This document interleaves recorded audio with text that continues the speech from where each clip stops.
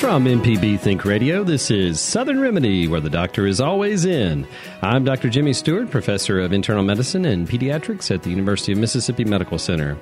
Thank you for joining us on this beautiful southern morning here in Mississippi. We're going to be talking about the healthcare issues that affect you most. That's right, we want you to call in with any questions or comments that you might have about your health or perhaps the health of someone in your family or a friend. You can share your comments and questions with us this morning by calling 1-877-MPB-RING. That's 1-877-672-7464. Or you can send an email to remedy@mpbonline.org. This is Southern Remedy from MPB Think Radio.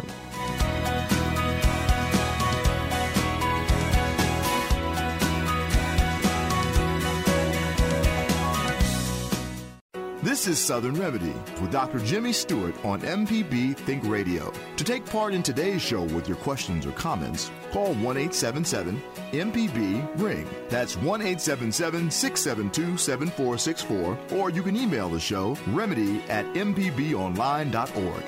And now, Southern Remedy on MPB Think Radio.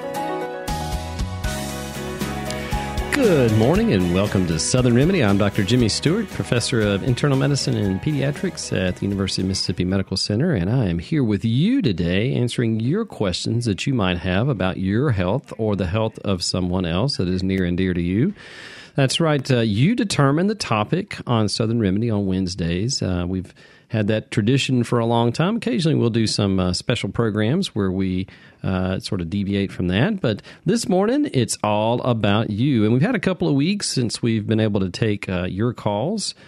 So we should have a lot of people out there. So those things you've been thinking about, particularly for the last 2 weeks, and you want answered, here's your chance to get those answered today. You can reach us this morning by calling 1-877-MPB-RING. That's 1-877-672-7464. Or if you're not able to call right now and you want to email us, then you can always reach us at remedy@mpbonline.org. Busy week this week, lots of stuff going on. Biggest thing probably in the medical news is measles. So, measles is a huge problem right now. We're just seeing a lot more of it. There are 22 states that have reported measles cases. So the total number now since January is 681 documented measles cases. And this is the highest number that we've seen since 2000. And the year 2000 wasn't that long ago, but in that year, in the United States, we said, there are no more measles cases in the U.S. So we sort of made a declaration that that wasn't an issue. Unfortunately, because measles is so prevalent in the rest of the world and so easily transmitted, and we have a lot of travel going on all over the place, that combined with decreased vaccination rates has led to sort of a resurgence of measles in the U.S. So this is nothing to be toyed with. A lot of people would say, well, measles isn't that bad, is it? People used to have it all the time. That's true. A lot of people had it all the time. It did cause a lot of deaths. When you talk about the numbers, 1 in 1,000 people had a serious complication from measles, particularly those at most risk, which are children, young children. So it's not something to be taken lightly. A lot of lung complications, a lot of neurologic complications. It can sort of masquerade as a lot of other viral illnesses that are out there.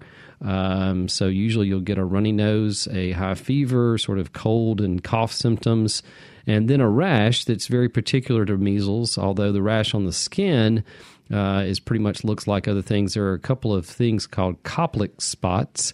That's with the K if you want to look it up, but that's a little white spot in the mouth. So along with those other symptoms, that's one of the warning symptoms for measles. And measles is transmitted through aerosolized particles. So in other words, if a patient has measles and they cough or they sneeze or even just breathing particles and they enter a room that other people are susceptible to that, then they can get it. It's fairly easily transmitted. So that's the scare. And actually, this past week, the health department, Mississippi State Health Department, did put out a notice that there was a transmission, or at least an exposure to measles in the Hattiesburg area of someone who has a documented case of measles. One of the reasons why we have state departments of health and the CDC, they track these things to try to track them back to try to contain that. So they've gone back and looked at individuals that were exposed to this one case. No documented cases in Mississippi yet, but there are 22 other states, and some of our surrounding states, like Tennessee, is one that's had documented cases. Dr. Jimmy, Kevin here jumping in with a question about measles. So sure. I think like most of us, I got the immunizations when I was a kid. I've not had measles as an adult. How concerned do adults need to be about the measles outbreak, and what would your advice be to someone like me who was inoculated years ago to try to help me stay safe? Yeah, great question. So what we know about vaccinations, how long it protects you, which is really the question that you're asking. Most adults who got a vaccination in the past, they should be protected. Or if you had measles as a child, you're probably protected. Now, the couple of exceptions to that, our immune system changes from time to time. So just because you've got a vaccination doesn't mean that you're always will have enough antibodies and have enough cellular defenses in your body to ward that off. So things that might make your immune system decrease if you have an autoimmune disease, if you're being treated for an autoimmune disease, or cancer, certain medications can do that, or if you have another serious illness. An ICU patient certainly would be more at risk. Anything that's going to sort of knock your immune system down. The biggest advice I would say is if you're going to be in a situation like that, you don't necessarily need to get retested. But just be aware of that with other people around. And if you're going to go into a state that has high, one of these 22 states that in particular, they can narrow it down to counties, and it matches right up with, areas that have lower vaccination rates. That would be an area that you might want to, avoid, at least right now.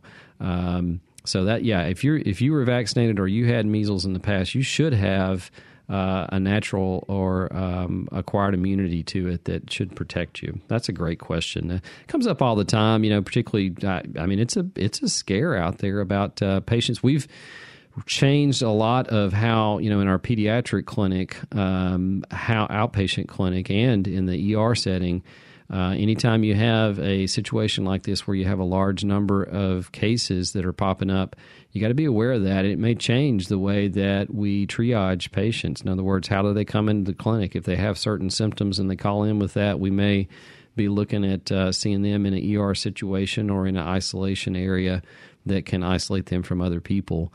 The vaccination for measles, it begins at 12 months of age. So the ones that are at the most risk are under 12 months of age. So you don't want somebody with measles just bebopping into a pediatric waiting area, because they could certainly easily spread it to the rest of them.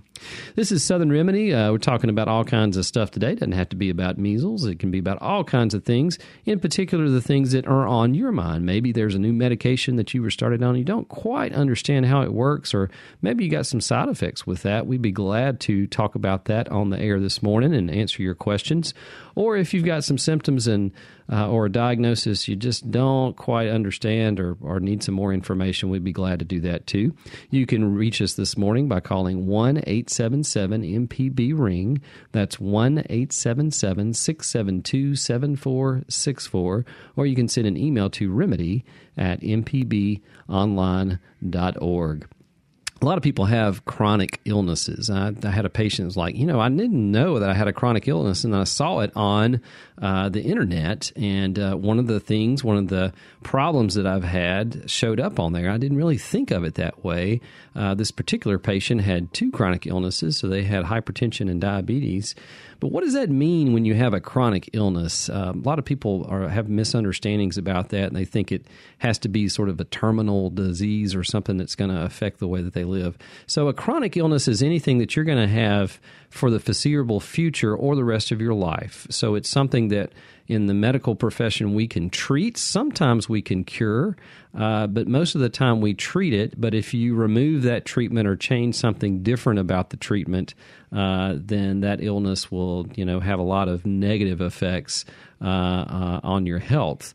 So, for instance, hypertension. We know hypertension is one of the leading causes of heart attack and stroke in the U.S., and a lot of states like Mississippi and other states in the South certainly deal with this too. High blood pressure is treatable. We know that only about 50% or so of patients know that they have hypertension. About 1 in 3 adults in the U.S. have hypertension, and about another third have elevated blood pressure. So they have sort of in that gray range between normal, which would be 120 over 80 or less, and 130 over 80.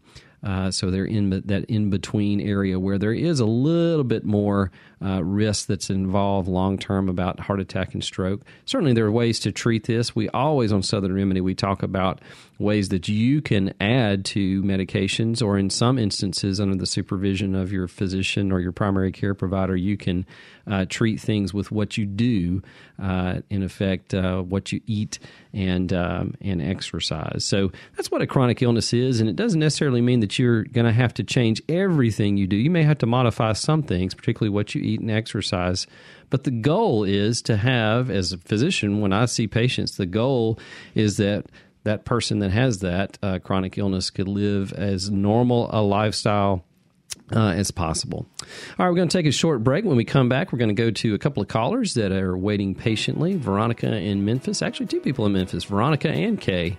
We got a Memphis contingent there waiting. But we got plenty of opportunity for you to call. You can reach us this morning at 1-877-MPB-RING. That's 1-877-672-7464. We'll be right back after this break.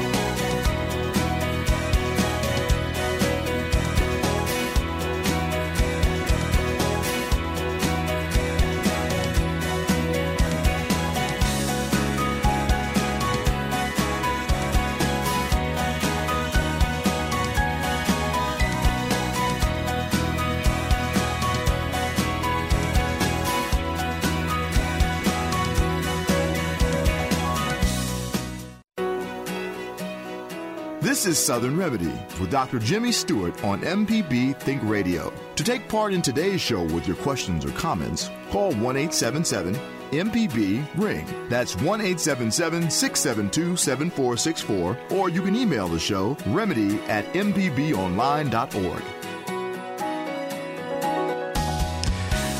Welcome back to Southern Remedy. This is Dr. Jimmy with you this morning. We're answering your calls and questions about anything that might be affecting you. So you call in right now. That's right. We got plenty of time to take your calls or questions that you might have. Maybe a comment if you hear something that about a caller. So you can call us today at 1-877-MPB-RING. That's 1-877-672-7464. We're going to go to Veronica from Memphis. Good morning, Veronica. Thank you for calling. Good morning. What's your question this morning? What do you recommend for a rash that, from the internet, seems to be some kind of body fungus, but doesn't clear up with over-the-counter things? Okay. Do you mind telling us where the location of this fungus might be, theoretically? Yes. It's the top of the thigh where, in Memphis, it's warming up, gets moist, and doesn't get a lot of circulation. Yeah. And I'll hang up if you're good. And oh, yeah, that's fine. This is Thanks something. So much. Oh, sure. Thank you for calling. Yeah, what Veronica brings up is a tinea infection. That's the fancy name for it. But that's basically things like athlete's foot or ringworm, and it can be in different places on the body. Now, because in the South we have such high humidity rates, these tend to sort of congregate in those areas. And there's a couple of different species out there, but they do similar things. And they have sort of a characteristic rash that's sort of a flat to raised rash that tends to be sort of red, and it clears in the interior part. That's the classic one, although it can masquerade as some different things. So if it is on the body, okay, that's called tinea corporis. In other words, it can be on the legs, the arms, the trunk. It can even be on your face, but it's not in the scalp, okay, or on the fingernails or toenails. Then that can be treated most of the time topically. And there, as Veronica mentioned, there are some over-the-counter medications that you can get. At A&D, the company makes a lot of different variations of these, and they're pretty good. And there's some other over-the-counter medications. Probably the best one out there is one that contains the active ingredient terbinafine. That's with a T, Terbin. I lost AFINE. Sorry, I lose track of spelling about midway through words. Terbinafine or Lamisil is the trade name of it. So this is one that interferes with the fungus. It's not one that's going to, if you're treating topically, it's not going to be absorbed really into your skin. But you just put that thing on there, put the cream on there or ointment about once a day. And the thing about fungal infections is they take a long time to clear up, and it can take 4 to 6 weeks. That's one thing that most people raise their eyebrows at when you mention it, that it's going to take that long, because they think, a couple of days, this is going to be gone. And that may help you. A lot of people do over-the-counter, home remedy type things like iodine and alcohol. That may dry it out a little bit more, but really you need to kill the fungus and those things. The fungi they're really tough little boogers. They can hang out in difficult situations for a long period of time, and you might knock them down, but they're going to come back. If it's in the hair, in the scalp, or in the fingernails or toenails, you have to treat it a little bit differently. So topical agents typically don't work. So things like Lamisil don't work as well, and you have to take something by mouth. There is a terbinafine. There's a Lamisil that's oral. It's generic now, but and you have to get a prescription for it. There's a couple of others out there, and again, it's going to take a little bit longer to treat those. 4 to 6 weeks usually is what we do.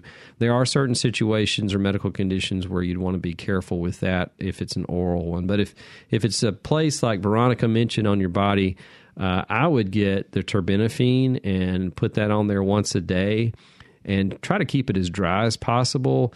If you can leave that area open during the day, we're in shorts weather now. If that's something that you can do and leave it uncovered, that just gives it a little bit of a chance to dry out a little bit more. But they like warm, moist environments, and that's something that's incredibly common. In the scalp, you can actually lose your hair from this. You can see these little kids running around. They'll have these little, almost looks like a cookie cutter that the hair's missing. Sometimes that's from a fungal infection.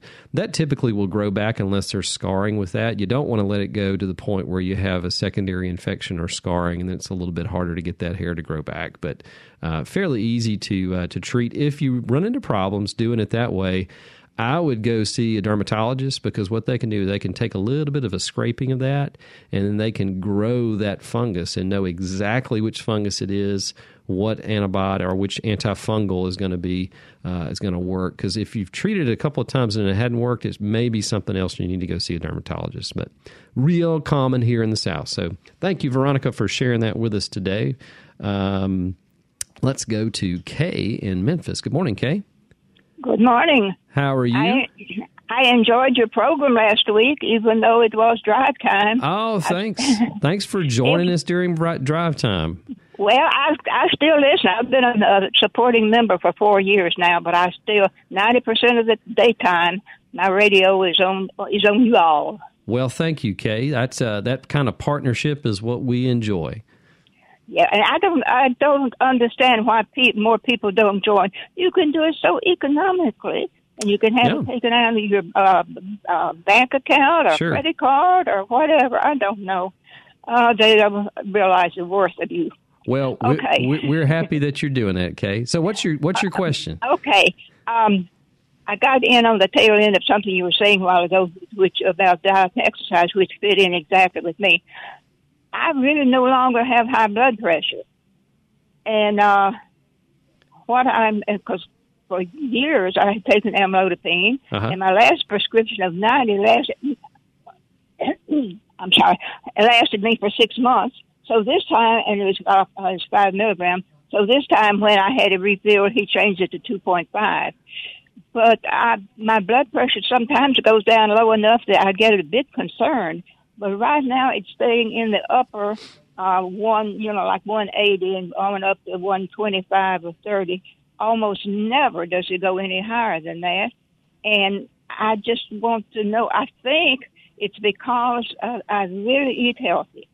I know they got rid of the old pyramid on bread wrappers and all of that, but I still go by that. And I make sure I get all my fruits and veggies and proteins and whole grain every day. Yep. And I have 3 things that I do with my exercising. And I just wonder, do you think that that's...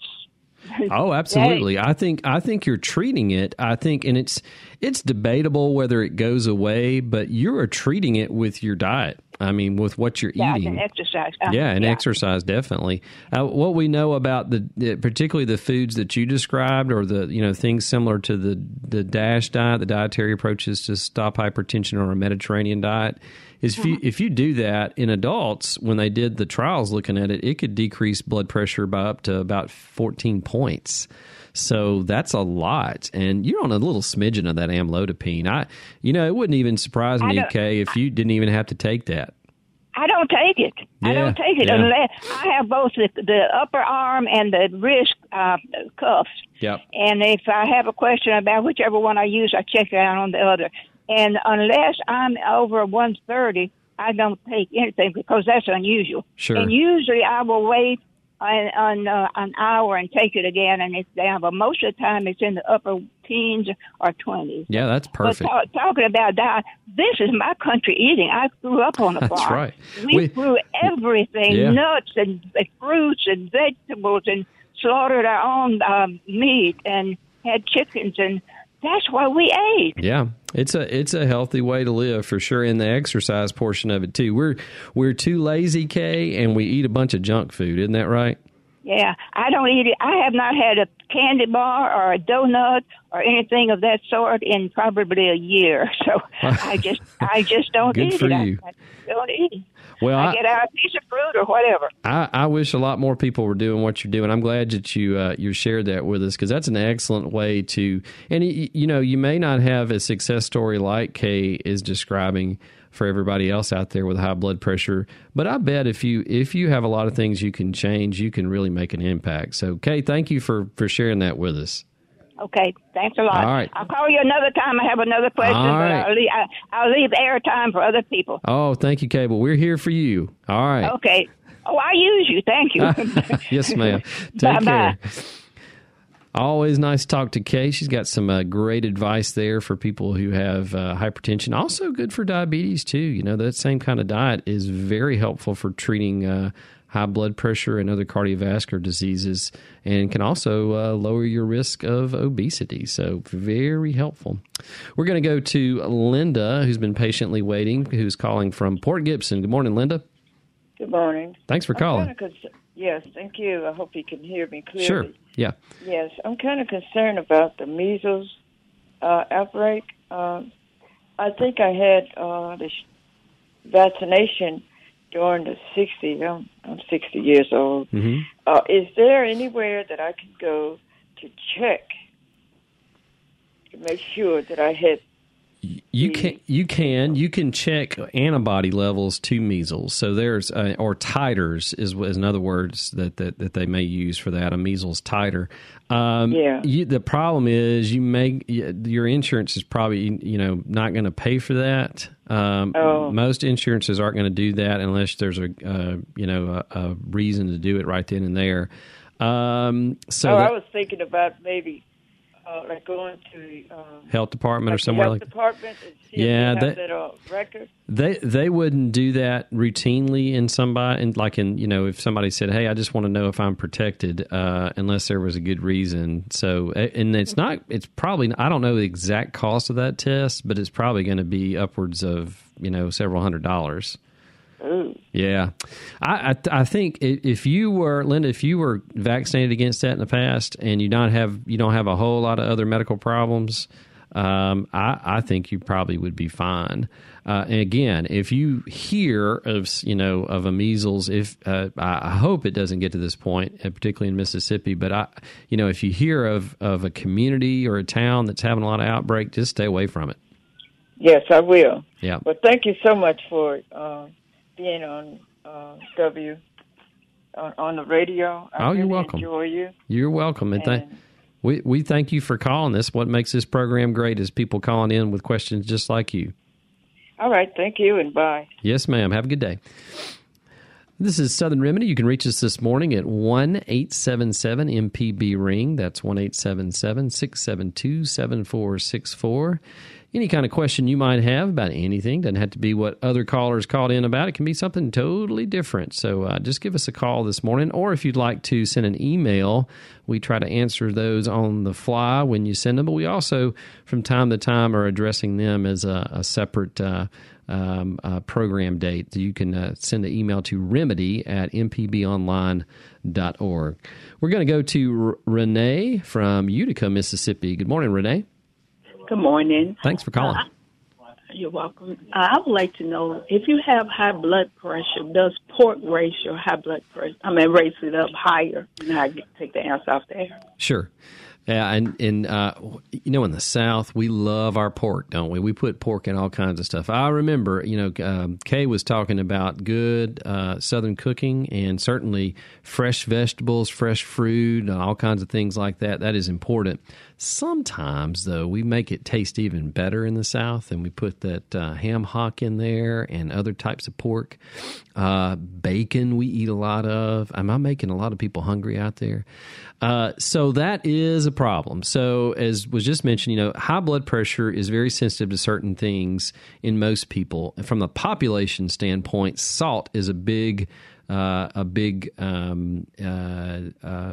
thing that can make your blood pressure high. If you look at different populations of people, the populations that have very little salt intake, like Inner Mongolia, Central China, there's different places in the world that they just don't eat a whole lot of salt. They don't have a whole lot of high blood pressure. And if you sort of map this out for the communities or the states or even countries that have higher salt intakes, they tend to have higher rates of high blood pressure. So as a whole, that's true. And pork in particular has a lot of salt in it. Most of the time, the way it's cured and the way that it's processed, sausage, bacon, all those things, sandwich meats, regardless if it's pork or not, all those things can contribute to raising high blood pressure. Now, will a slice of bacon once every week or once a month, was that going to cause your blood pressure to go up? Probably not. But if you're eating a lot of it, or you're putting it in other things like the ham or the ham in vegetables, the way you cook them, it certainly makes it taste a lot better. But it's probably contributing to your blood pressure. So that's one we see a good bit with patients who eat that. One thing you might want to try is other types of seasonings. You don't have to go all bland if you have high blood pressure. There are some other things you can do. The salt that you put in foods, or the salt that's already there with the processed foods that we just mentioned, those are all things that you can substitute other things. There's some great cooking classes that are going on. It's actually one of the things that we're doing in medical schools now. The university here in Jackson is doing that with medical students. So they have cooking classes where they're teaching that. I know a lot of community centers are doing this too, and outreach programs to different people in the state, because we have this long tradition of good cooks. I'm married to one in Mississippi, and they know how to cook well. But you can cook well, and by well I mean tasty, and you can also cook healthy. So those two things aren't you don't have to do one or the other. You can do both of them. So that's what I would do. I would try, if you have if you notice that your blood pressure is still up, maybe try to cut back on the pork or cut it out completely and see what that does for your blood pressure for a couple of weeks, and that might be a culprit. If it doesn't change much, you might can sort of modify it. And but I'm not one to say never eat pork. If it's going to be a problem and you just can't get away from it, maybe that needs to be what you need to do. But every once in a while, it should be okay. We're going to take a break. When we come back, we've got plenty of time for your call. So call in right now. That's right. Get ready. The number to call is 1-877-MPB-RING. That's 1-877-672-7464. We'll be right back after this.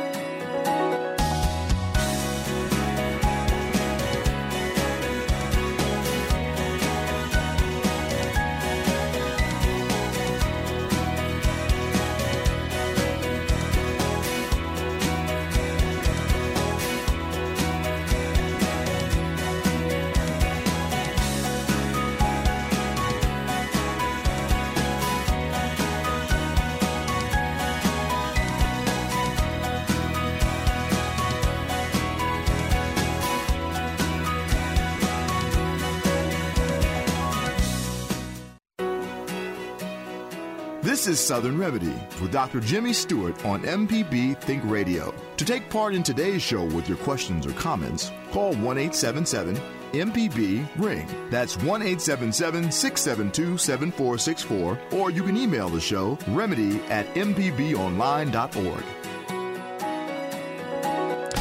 Welcome back to Southern Remedy. I'm Dr. Jimmy here with you today. That's right. We want you to call in if you have any kind of questions about your health or the health of someone in your family or friends. Doesn't have to be any age either. We're going to take all ages because my background is in internal medicine and pediatrics, so we can take those on kids today too.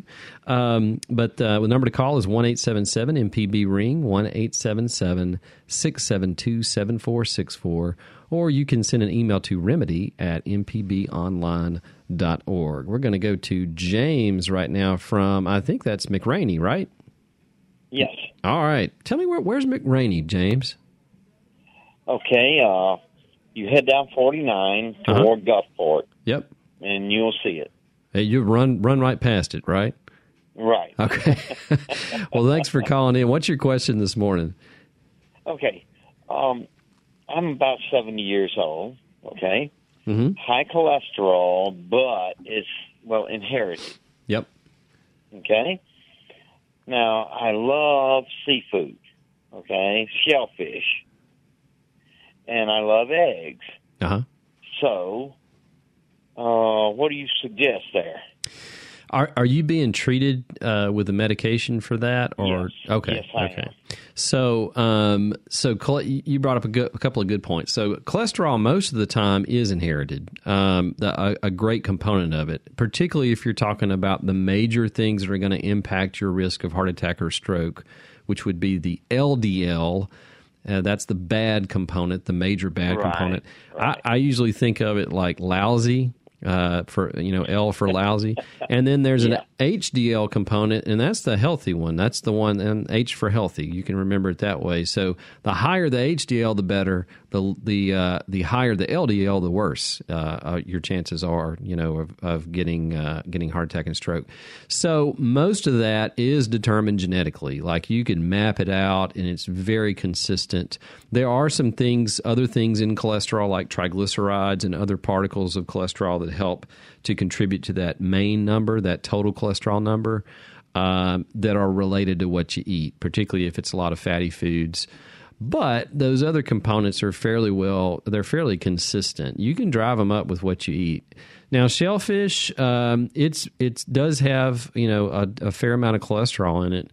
It's, both shellfish and eggs, it's gone back and forth on the data on that. If you look back in the 70s and 80s, particularly in the 80s, we're like, do away with eggs, no more eggs, particularly egg yolks. They're bad for you. They got a lot of cholesterol. Yes, I remember that. And we've swung back the other way when we really look at it. It's really about moderation and what else you're eating. And if your cholesterol, right, and the reason I ask if you were treated through other means, what I tell patients is, look, I am not going to, if you've eaten eggs your whole life, as long as you're not eating, you're not Rocky Balboa and you're not putting down 10 eggs, in the morning before your run to prepare for your fight. That's something we can easily remedy. But if you're eating 1 or 2 eggs a day, that's probably not a big deal, and it's probably not contributing to your total cholesterol level. And if you're being treated for it, the real thing that matters is we know there are certain cholesterol medications that reduce your risk of stroke and heart attack. That's the real thing that we're wanting to prevent. Somebody who's right around 70, like yourself, that's the real thing that you want. I mean, most people don't care a thing about cholesterol. There are numbers that we use to calculate that risk. But if your physician is pretty comfortable with what you're on and your risk is pretty low, there are certainly other huge risk factors out there like smoking that you could, modify that probably don't have as much of an impact as, say, shellfish and eggs. So that's my personal take on it. Now, if you are eating a lot of it, you may just want to cut back, but it's probably not contributing a whole lot to that total risk. Okay, it's like, twice a month maybe. Oh, you're fine, James. I would say eat a little bit more if you want. Your doctor might be arguing with me at that point, but I would say twice a month is fine. Yeah, you got to live a little, right? Yeah. Particularly if you're that close to the Mississippi Gulf Coast, I'd probably be eating shellfish once a week. Okay, thank you. All right. That's what I want to know. All right, James. Thanks for calling. Cholesterol is one that's it's gone. We've gone from individual numbers, just the strict numbers of treating cholesterol to help reduce that risk of heart attack and stroke, to looking at other risk factors, because we know it's not just cholesterol, it's other things too, like your blood pressure, age. The older you get, the more likely you are to have a heart attack or stroke. But it's a cumulative effect that we treat and try to reduce that. So, certainly moderation is one that is a good thing to go by. All right, we're going to stay on the Mississippi Gulf Coast, get right on the coast with Robert in Gulfport. Good morning, Robert. Good morning. How you doing? Good. Thanks for calling. Yeah, I got an uncle that he had surgery. I think it's called intracranial hypertension. Yeah. Okay. Fluid on the brain, and and it caused him his vision to go bad. It made his optic nerves swollen. Yep. But it went down, but they say it was looking kind of pale. So there's nothing they can it can improve that to make his vision back better. Right. So what you're describing is a little bit different than so the brain sits in a fluid, and usually it has a pretty low pressure around it. And brain tissue itself, it's sort of spongy. It doesn't, it's not something that if you increase the pressure, you're going to cut off the blood supply to different parts of your brain and press on nerves and cause nerve damage. Yeah, so they put a shunt in, they ran the shunt down to the stomach to drain fluid. Yeah, so when they say it's not exactly like, it's sort of a bad name, intracranial hypertension, just because it doesn't have to do with the blood pressure as much as the total pressure inside the skull. So what you just described is one of the ways that they treat it. It's sort of a last-ditch effort to try to reduce that pressure. It's like a pop-off valve. So because of the extra pressure, the spinal fluid that bathes the brain, it goes through this tube that empties out into the abdomen. So it's underneath the skin. It comes out of the head underneath the skin, and it goes into the abdomen as sort of a pop-off valve to let off that pressure. I would say if he's still having problems with his vision, there is a chance that if you have it long enough and the pressure's high enough, that the damage to the nerves may not come back. Right. But keeping the pressure down is probably the best thing you can do to see if they're gonna, if they're gonna regenerate. They said it was like a long process, right, for it to turn itself around. Yeah. We used to think nerve damage, once you had it, particularly in your brain, that was it. You didn't get that back. We now know that it does come back with time. And, I'm not aware of certain things you can do specifically for vision, but besides just the waiting and trying to keep the pressure down, but for other things like a stroke where you have weakness in one, arm or leg, or speech difficulties, using that and going to therapy over time, even if it's months to years, you can get a lot of that back, even if you're older. So it's really interesting, some of the different things. And there's a lot of research in a lot of things you can take. So there's some amino acids, there's some antioxidants that you can take. So a brain specialist might be somebody, a neurologist that really specializes in that. Might be somebody else that they can see. I'm guessing they're probably seeing a neurosurgeon, a neurologist, or an ophthalmologist. Mm-hmm. Yep. So, right.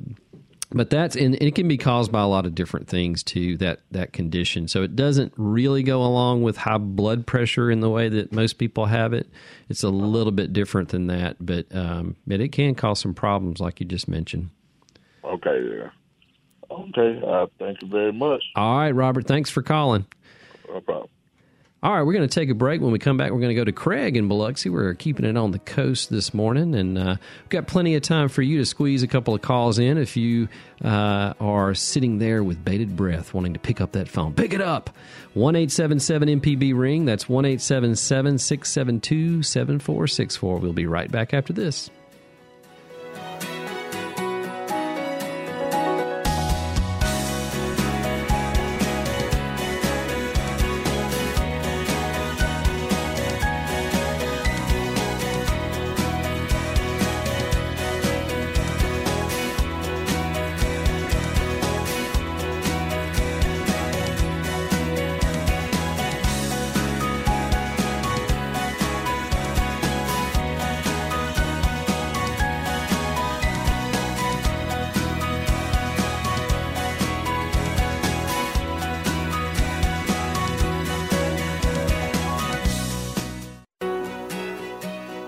This is Southern Remedy with Dr. Jimmy Stewart on MPB Think Radio. To take part in today's show with your questions or comments, call 1-877-MPB-RING. That's 1-877-672-7464, or you can email the show, remedy@mpbonline.org. Welcome back to Southern Remedy. I'm Dr. Jimmy, and we've got plenty of time for you to get a call in here. We've got about 8 minutes or so left in the program. I'm going to go to Craig in just a minute, but if you would like to call in about anything that has been on your mind, you can reach us this morning at 1-877-MPB-RING. That's 1-877-672-7464. And if we do run out of time and you think of something after that, you can always email us. We try to answer those when we get them, but we also sort of batch those together once we get a few because we'd like to share those with our listening audience and do a program on that. The email address is remedy@mpbonline.org. We're going to go back to the coast. Makes me want to be on the coast. To Craig. Good morning, Craig. Yeah, good morning. Thanks for calling. Yeah, I was wondering about bacteria on your skin. I know we have good bacteria, and if you kill that bacteria with bleach or something, if you would be more susceptible to other bacteria and fungus. Yeah, you can. We have this, the medical term is commensurate. The commensurate to it just meaning it's beneficial, mutually beneficial relationship with bacteria. The one I think most people think about are all the bacteria in your gut, and they help to break down all kinds of food particles. They of course eat some of those themselves, but they produce a lot of the things that we need. One of the biggest one is vitamin K. They're one of the largest producers of vitamin K for our bodies. If you wipe them out, you have problems. There are bacteria in your airways, in your lungs, There are bacteria on your skin, as you mentioned, and a lot of those are beneficial if you do away with them, like with antibiotics. That's one of the reasons why you can get fungal infections on the skin. They sort of keep those down. Now, bleach that'll kill pretty much just about anything, depending on the concentration of it. So if you bleach, if you're doing that repetitively, particularly if it breaks down the natural barrier of skin, you can get some of those infections. The biggest thing with the skin, though, it's a physical barrier. It's made up of thick layers of cells that have died and they are constantly being replaced and pushed up. And that is a barrier that bacteria and viruses can't get through very easily. If you have a break in that skin, and particularly if you're doing that with bleach, medical profession, we have a lot of problems with that, particularly in the ICU environment where we try to keep clean. We try to wash our hands in between. Soap and water used to be the only way to do that, and you could tell who the ICU nurses were. They were working hard. Despite some of the things to the contrary that have been said lately, they are working hard. I can testify to that. But you look at their hands, and they were just raw. So we have foams, we have gels that do the same thing now. So you don't want to be, rubbing your hands or bleaching them to the point where you destroy that barrier. But as far as bacteria go, there are some staph and strep that live on the skin. They're hard to get rid of, and they can cause problems, but there are some sort of good ones too. And right around the coastal areas, you have to watch out, and certainly there's warnings from time to time. Vibrio is the one everybody worries about. So if you have a cut or something like that, you want to keep it covered. But basically, you want to keep those areas of the skin clean, but not raw. So that would be my advice. So you don't want to take a bleach bath. Probably not. I wouldn't recommend doing that on a regular basis.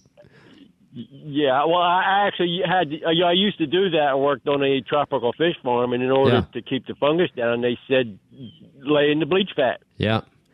But I bet your skin was pretty dry, huh? I didn't do it much. Yeah. Yeah. But they said that was for leeches and fungus, but I didn't do that much. Yeah. Yeah, from a preventive standpoint, it might prevent that if you did it every day, but I would bet if you do it long enough, you're going to have some skin irritation. Yeah, probiotics for the skin. Yeah, exactly. All right, thanks, Craig. Okay. You have a good day. We're going to go to, we're going to try to get as many people in as we can. We're going to go to Brad in Hattiesburg. Good morning, Brad. Hey, how are you, Doctor? Good. Thanks for calling. Hey, I just wanted to take you down memory lane right quick and give you a big thank you. 23 years ago today, you brought my child into the world in Kosciuszko, Mississippi. Wow, that is awesome. That is really awesome. I just got some chills thinking about that. Yeah, so I was on a rotation there in Kosciuszko. Tell me your child's name. Zachary Joyner. Oh, that's awesome. That's awesome. That's a long time ago. I also feel dated because you told me that. Oh, come on now. I believe you were just a resident at that point. I was pretty young. Well, that is awesome. That is so good to hear. That's one of the reasons why I love being a physician is you hear these stories, and most of the time, seeing hundreds, thousands of people over the years, some of them I don't remember all the details, but it's so nice to hear that. And the opportunities to interact with people, particularly at moments like that are so joyous, and being a part of that's a cool thing. So thank you, Brad. Well, that's he's awesome. Turning out quite well. He plays violin for the Mississippi Symphony Orchestra, so go check him out sometime. I will definitely do that. And thanks so much for calling and telling us that. All right, Doc. Have a great day. You too. Wow, didn't expect that today. Let's go to Pat in Kiln, Mississippi. Good morning, Pat. Good morning. How are you this morning? I'm doing great. Okay, 25 years ago, I had breast cancer, and they removed some lymph nodes, and I have lymphedema in my left arm. So I now have a torn rotator cuff in that arm. Yep. And they're saying surgery, and I'm concerned about surgery and swelling in that arm with the lymphedema. Yeah, you do have to be careful with that. My mom has had surgery and dealt with breast cancer in the same kind of way, and certainly you want to be very careful because the lymphatic drainage is important, and it depends on those lymph nodes. When you take them out, you sort of disrupt that, so you can be more susceptible to infections. And so I would talk to your surgeon about the type of approach that they're going to do in the surgery. So rotator cuff surgery is one that they've gotten really good at doing it with very small incisions and in minimal ways. So minimally invasive surgery. So it's probably not in the same vicinity as those lymph nodes. They may want to be a little bit more careful after the surgery with keeping that arm elevated or keeping it in a certain position a little bit differently, or even having a wrap around it so that they can have, you can have, so you don't have any swelling. But I would talk to your surgeon about that, and probably I would talk to your oncologist about it too, because they're going to have some information. And it's always a good thing to have, colleagues, medical colleagues, surgical colleagues talking back and forth about that. But I think you're probably going to be all right if it's just a torn rotator cuff because of the types of surgery that they do now. But I would just check with them to make sure. Okay, I did check with my oncologist, and he had no information. Ah, okay. And the surgeon said, "Oh yeah, I've done those a lot." Yeah, I would. It's probably going to be okay as long as they're not going to open it up and do a lot of different stuff. But torn rotator cuff is pretty small incisions that they'll have to make, and it's higher up, so it's probably not going to be in the same distribution as those lymph nodes that they took out. Oh, okay. Good. Thank you for the information. Sure. Thanks for calling. Mm-hmm. All right, let's go real quickly to Jim. Jim, you got about 30 seconds. What's on your mind? Well, I was just had listened to you talking about the high blood pressure, and recently I was diagnosed. My blood pressure's been a little high, and my doctor here in Biloxi had put me on a spironolactone with a HCT or something. Yep. Anyway, but I called my transplant people up in Jackson at UMC, and they took me over talking about that my potassium was low, I guess.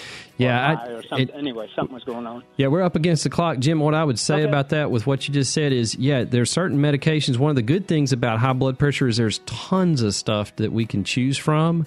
So I just go back to the drawing board, make sure that it matches up. If you've had a transplant, like you said, that it matches up with what they say is okay to take. A hypertension specialist is another person you might want to consider too. But sorry to cut you off like that, but we're up against the clock. Hey, thanks for everybody who called today and certainly contributed to the program. We love to have you on Southern Remedy. You can join us next Wednesday at 11 for Southern Remedy. And stay tuned for NPR's Here and Now coming up next on MPB Think Radio.